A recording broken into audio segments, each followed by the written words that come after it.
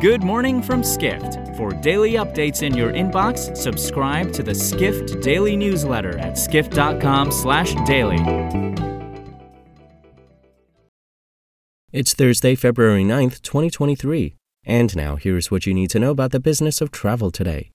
Walt Disney CEO Bob Iger is optimistic about the future of Disney theme parks, even as he announced his company was cutting 7,000 jobs from its workforce, reorganizing and slashing $5.5 billion in costs during Wednesday's first quarter earnings call. Global tourism reporter Dawit Habtemariam writes that Disney executives are reorganizing to bring a more cost-effective, coordinated, and streamlined approach to our operations, Iger said. Within the $5.5 billion cost cut, $3 billion will come from content and $2.5 billion from non-content. It was not clear at this point how much of that would come from the theme parks and experiences division. It was Iger's first earnings call since returning to the top executive spot at starts off Disney's 100-year anniversary. The company will reorganize under three segments: Disney Entertainment, ESPN, and Disney Parks Experiences and Products. Under the restructuring, Josh D'Amaro will remain the chairman of Disney Parks Experiences and Products chairman.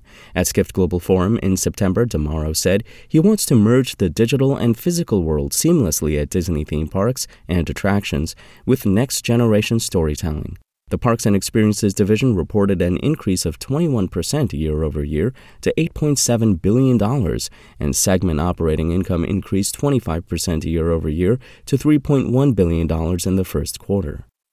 Next, Chilean budget carrier JetSmart has announced it wants to buy Colombian airline Viva Air. JetSmart's offer is the latest potential spoiler to the proposed merger between Viva Air and fellow Colombian carrier Avianca, reports Edward Russell, editor of Airline Weekly, a Skift brand. JetSmart CEO Estuardo Ortiz said on Wednesday that a JetSmart Viva Air merger would enable his company to maintain the ultra-low-cost model in Colombia. JetSmart's bid to buy Viva Air comes less than a month after Colombia's aviation regulator said it would re-evaluate the Viva Air-Avianca merger. Viva Air and Avianca had offered concessions geared toward preserving competition in the country. JetSmart's offer is the latest twist in South America's ongoing circle of airline consolidation. In addition to the proposed Viva Air-Avianca union, Russell notes Avianca and Brazilian carrier Gol are looking to merge and create the new airline holding company Abra. Finally, restaurants worldwide have long sought Michelin stars, considered one of the food industry's most prestigious honors. But contributor Sherry Sun reports that paying the Michelin Guide to promote tourism is far from a straightforward affair.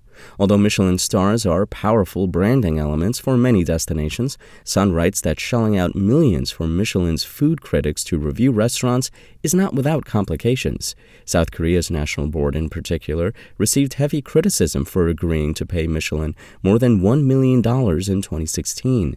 In addition, some prominent Israeli chefs have argued they don't see the need for its tourism officials to proceed with its current plans to bring Michelin to the country. Sun adds that Michelin Guide's activities have faced allegations of bias and elitism throughout the years. The recently unveiled Malaysia Michelin Guide was criticized in the country by critics who felt the selections didn't represent the local culture. For more travel stories and deep dives into the latest trends, head to skift.com. To find these stories and more insight into the business of travel, subscribe to the Skift Daily newsletter at skift.com/daily.